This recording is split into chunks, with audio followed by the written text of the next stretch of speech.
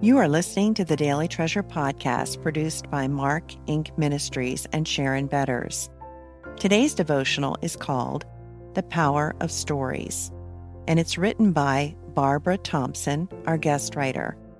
Today's treasure, I who speak to you am He. John 4:26. I love stories. Now in my 70s, I have countless stories in my memory, and many etched indelibly in my heart. I may fail to remember your name or our conversation, but most of the time I remember your story. Often, my husband would tease me about collecting social histories when I accompanied him to business events. As a young girl, I loved to sit where I could hear the stories of my parents and relatives. In the past several years in our Christian circles, there's been an emphasis on story. And with the increasing knowledge of the impacts of trauma and past experience, counselors often focus on the story. Last year, I had a personal experience with the power of story when I saw a counselor regarding our planned move with my parents to a new home.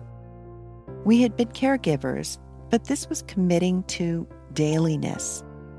Through the use of story, I unpacked the anxiety and fear that was gripping my heart about this transition.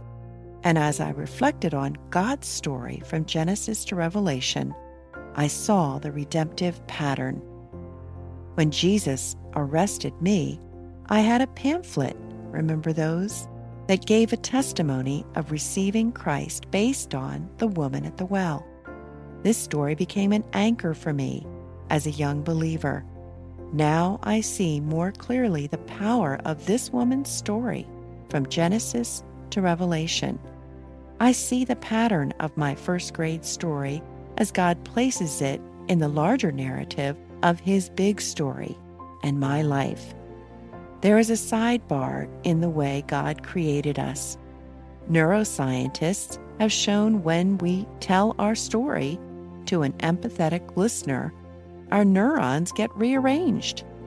And that seems to even happen for older people.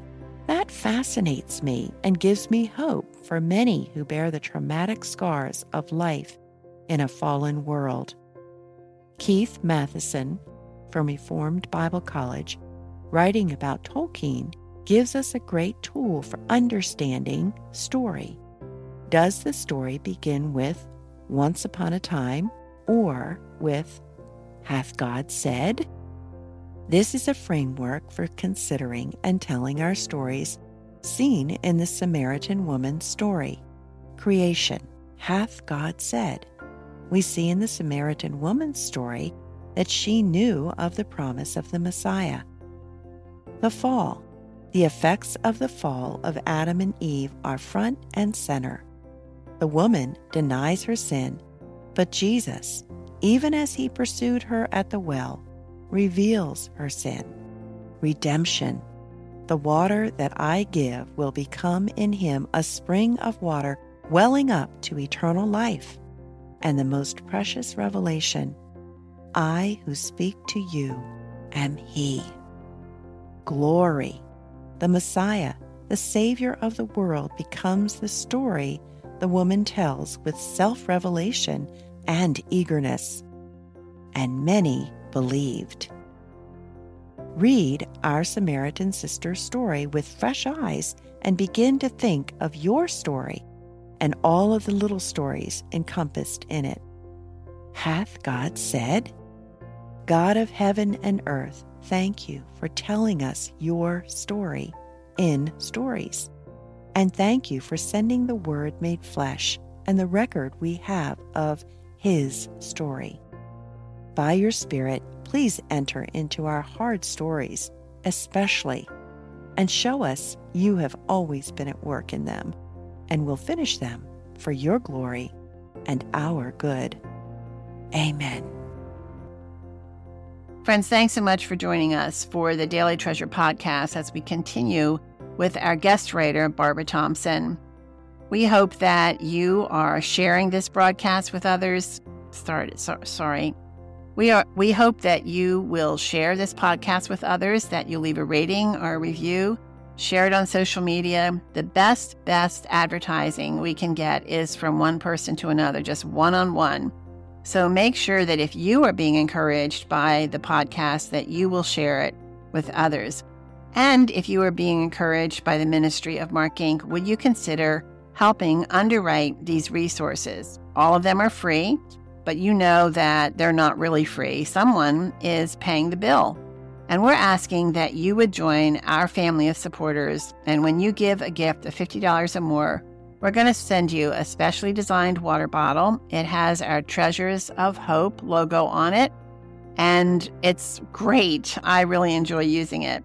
So go to helpandhopenow.org. That's helpandhopenow.org, where you can safely give. And again, for your gift of $50 or more, we're going to send you a specially designed water bottle. Thanks so much for joining us, and I look forward to being with you tomorrow.